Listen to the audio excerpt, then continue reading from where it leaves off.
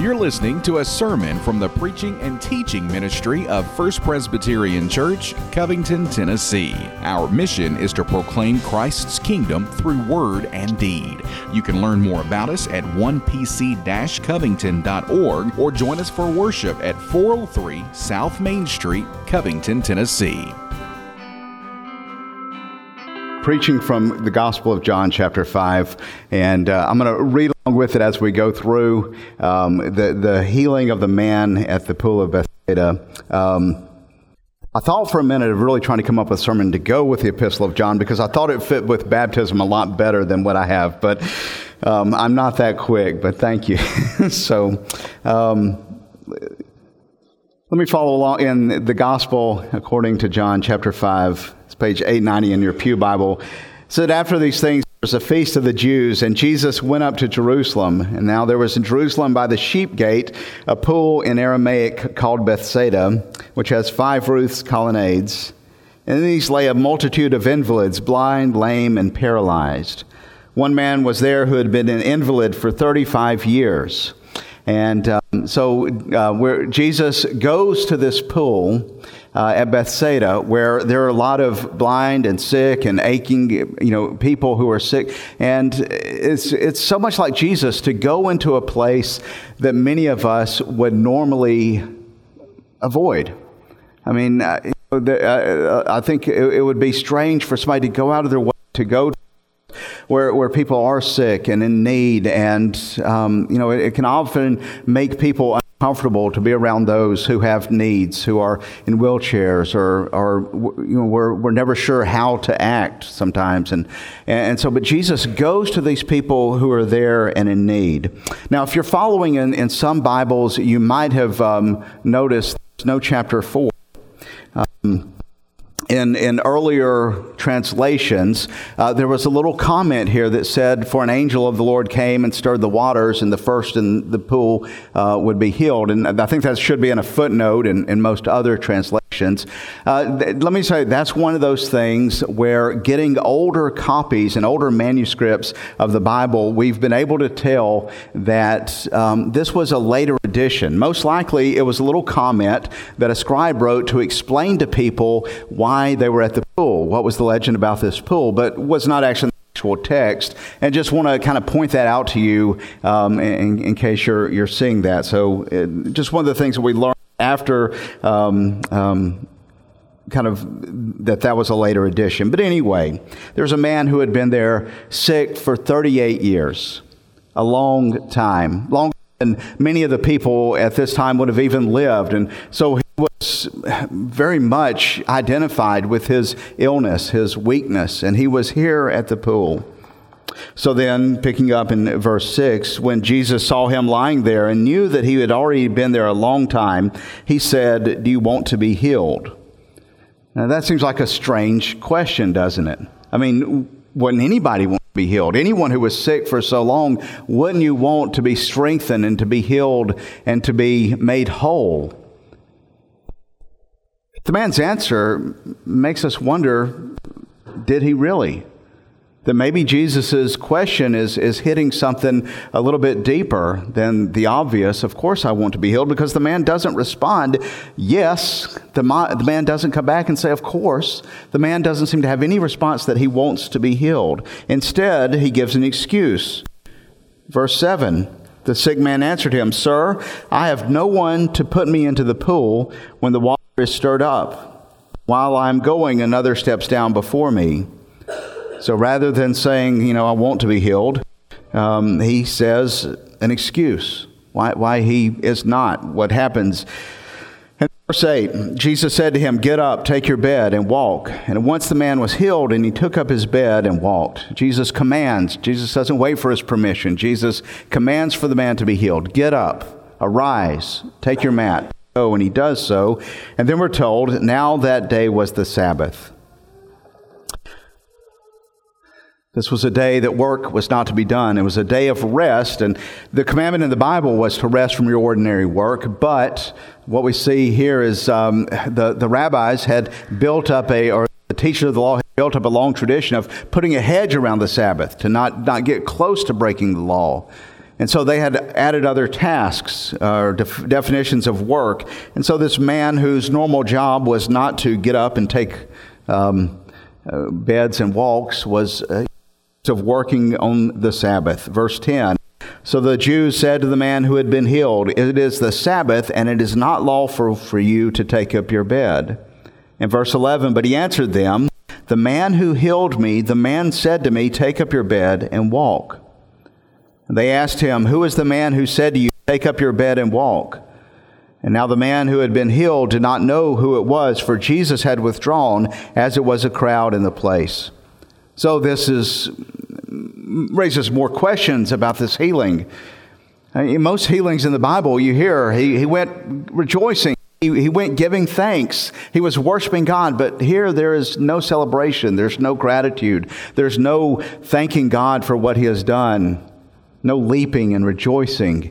He follows the order. And then when he's kind of questioned about breaking the Sabbath law, he's very quick to deflect the blame. "Don't look at me, the guy who said, 'Take your bed and walk.' I did what he said. It wasn't my fault." And so he's casting blame on another. He's not taking responsibility. And they ask him who it was. And this is amazing. He doesn't know. The man who freed him and healed him from 38 years of being an invalid, he didn't even bother to get his name. He doesn't know Jesus. There's no gratitude. There's no knowledge of who Jesus is.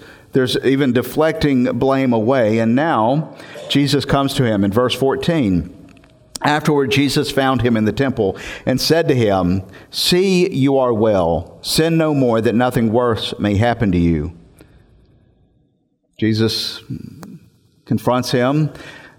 This is not in any way saying that all of our weaknesses and sicknesses are a result of sin. But he's pointing to the man and knows that the deeper problem is not his illness. The deeper problem is sin. Don't sin. Because not all that bad happens to us is a result of sin, but sin always results in bad. There's always consequences. And then, verse 15, the man went away and told the Jews that it was Jesus who had healed him. And this is why the Jews were persecuting Jesus, because he was doing these things on the Sabbath. But Jesus answered and said, "My Father is working till now, and I am working." So now the one who did not show gratitude, the one who did not say, "Yes, I want to be healed," now the one who had deflected blame, the one who wasn't taking responsibility, now goes and tattles on Jesus. It's later time, and now he goes and says, "Well, I'm going to point him out to you." And in a way, he becomes one who is part of those who are persecuting or prosecuting or coming against Jesus. I got to tell you, I've spent a lot of time thinking, now what in the world am I going to preach from this? I mean, what do you do with this? Here's a guy who healed, who doesn't seem to want to be healed, who almost seems to resent his healing. What is John trying to tell us? I mean, this isn't it points to Jesus' power, yes. It points to Jesus' ability and who he is. It's going to set us up for a dispute over the Sabbath and what Jesus claims to be in being the Son of God. But there's also something else going on. Have you ever known anybody who was in a very bad condition, and over time they sort of almost let that condition define them? It became their identity. It's now who they are. For some people it is a disease or a physical ailment. This is who I am. I can't do these things. And who they are, what they think of them, they think first off as a victim of this. For some, a financial setback or a career failure that happened, they just never seem to recover from. A job loss or something where things were going well and now things have changed. You could understand after a few months, maybe even a year or so, but after a while, it almost becomes who they are as somebody who used to be somebody else. Or there have been sad failures in relationships that have kind of just marked somebody as someone that something has happened to, or addictions, or things that we have done and we have paid the consequences for, but rather than moving on, we continue to identify as a victim. Maybe you've seen some folks like that. Maybe you can kind of resonate with some of that it's hard to have devastation and difficulties in your life to not let that kind of shape and be who you are. And it is that when you are in a bad condition, when you are in difficult times, you learn to develop new habits. Your relationship with others becomes maybe the problem or something, one in need of everyone else. And we can kind of start telling ourselves that if I just get over this, if I'm healed from this, if I was back to where I was here, if I could go back and redo that, if any of this could have happened, everything would have been different. And we kind of make our whole salvation about overcoming one part of our life. And there can be security in that identity. There can be kind of a sense of this is where I am and this is what I know, and your relationships can say this is how we know how to connect with you, and you develop new habits. And so any change from that can sometimes be a challenge to the way you're used to living. If I could, get past this, it would be good. It could be easy to think that all of our problems is on one thing, but for the Bible, healing and wholeness is beyond a mere absence of disease. Healing and wholeness is more than just one problem being solved. Healing and wholeness involves our relationships with one another. It involves our health, our being, and our resources and our connections. But it's also our personal attitude, and it's also, above all, about our relationship with God. Here is this man. He has made the mistake of putting all of his identity in his weakness. And when Jesus comes to him and says, "Do you want to be healed?" notice he jumps to the conclusion that the only way to define healing is being over this disease. The only way he defines healing is being immersed in this pool. He doesn't have any concept that maybe healing can come to him from something else. So he's already defined the way that healing is going to take place. And beyond that, he can't see that Jesus might bring wholeness and healing beyond the way he's defined it and the way he has to take place.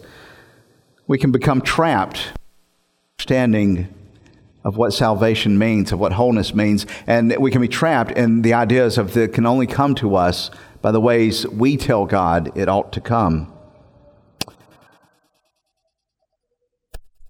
A few years ago, I worked for the first time with Special Olympics, worked for a few years, and there was something about being with a group of people I didn't know.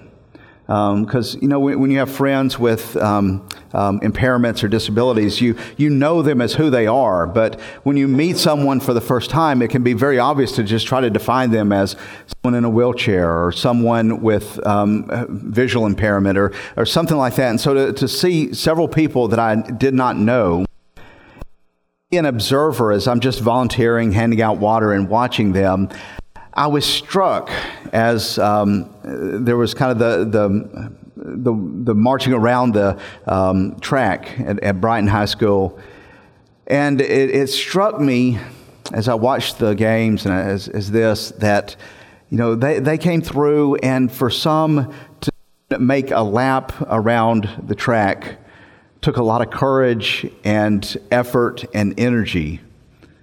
And it just struck me of the perseverance and endurance some people who just had, real difficulty in moving exerted. And I watched some of the races. I was struck also not just by the effort and the energy to go, but also the encouragement that was shown to other participants, and the way people would slow down and encourage others sometimes. And what struck me was that all the things that make us human, all the virtues that I want to see in myself and in family and for my kids don't rely on physical ability or mental ability. Character that goes deeper than, how fast you can run. I mean, what I saw was all that makes, sports great is courage and endurance and perseverance and compassion. That's something that's available to all of us. And so there's a sense in which if we meet somebody and we just identify their problem, we overlook what makes people, what makes people really good, which is their heart and their character, their relationship with God. I also saw frustration, impatience, resentment. Because we can't just look at somebody and say, you're a victim and classify you as this. What we realize is all the things that can make us sinful and wrong are also not dependent on our physical ability or our mental ability. And what we see is Jesus, I think, in this, showing us by taking away a man's physical ailments, showing his true spiritual brokenness. That as long as he could tell himself, if I just got healed, I would be saved, I would be whole, I would be well. And what he does is Jesus takes away the physical illness and physical brokenness, and it displays his spiritual brokenness. For he is now healed, but he is not healed. He's made physically well, but he is not at all whole. He doesn't know Jesus. He doesn't take responsibility. He deflects blame. And he ends up participating in the persecution of our Lord. Though he is physically able to move better, his spirit is still broken. The one thing you can't hide is when you're crippled inside, to quote one philosopher. So the question comes to all of us, do you want to be healed? Are you limiting healing to a problem you have and a condition you're in there, then it's okay? Or do you want to truly be made whole? And realizing that coming to Christ and being made whole means being responsible, knowing Jesus, following him, and he heals us so that now we can serve and love others. Now unto him who is able to do more than we can ask or imagine, be honor and glory and power forever. Amen.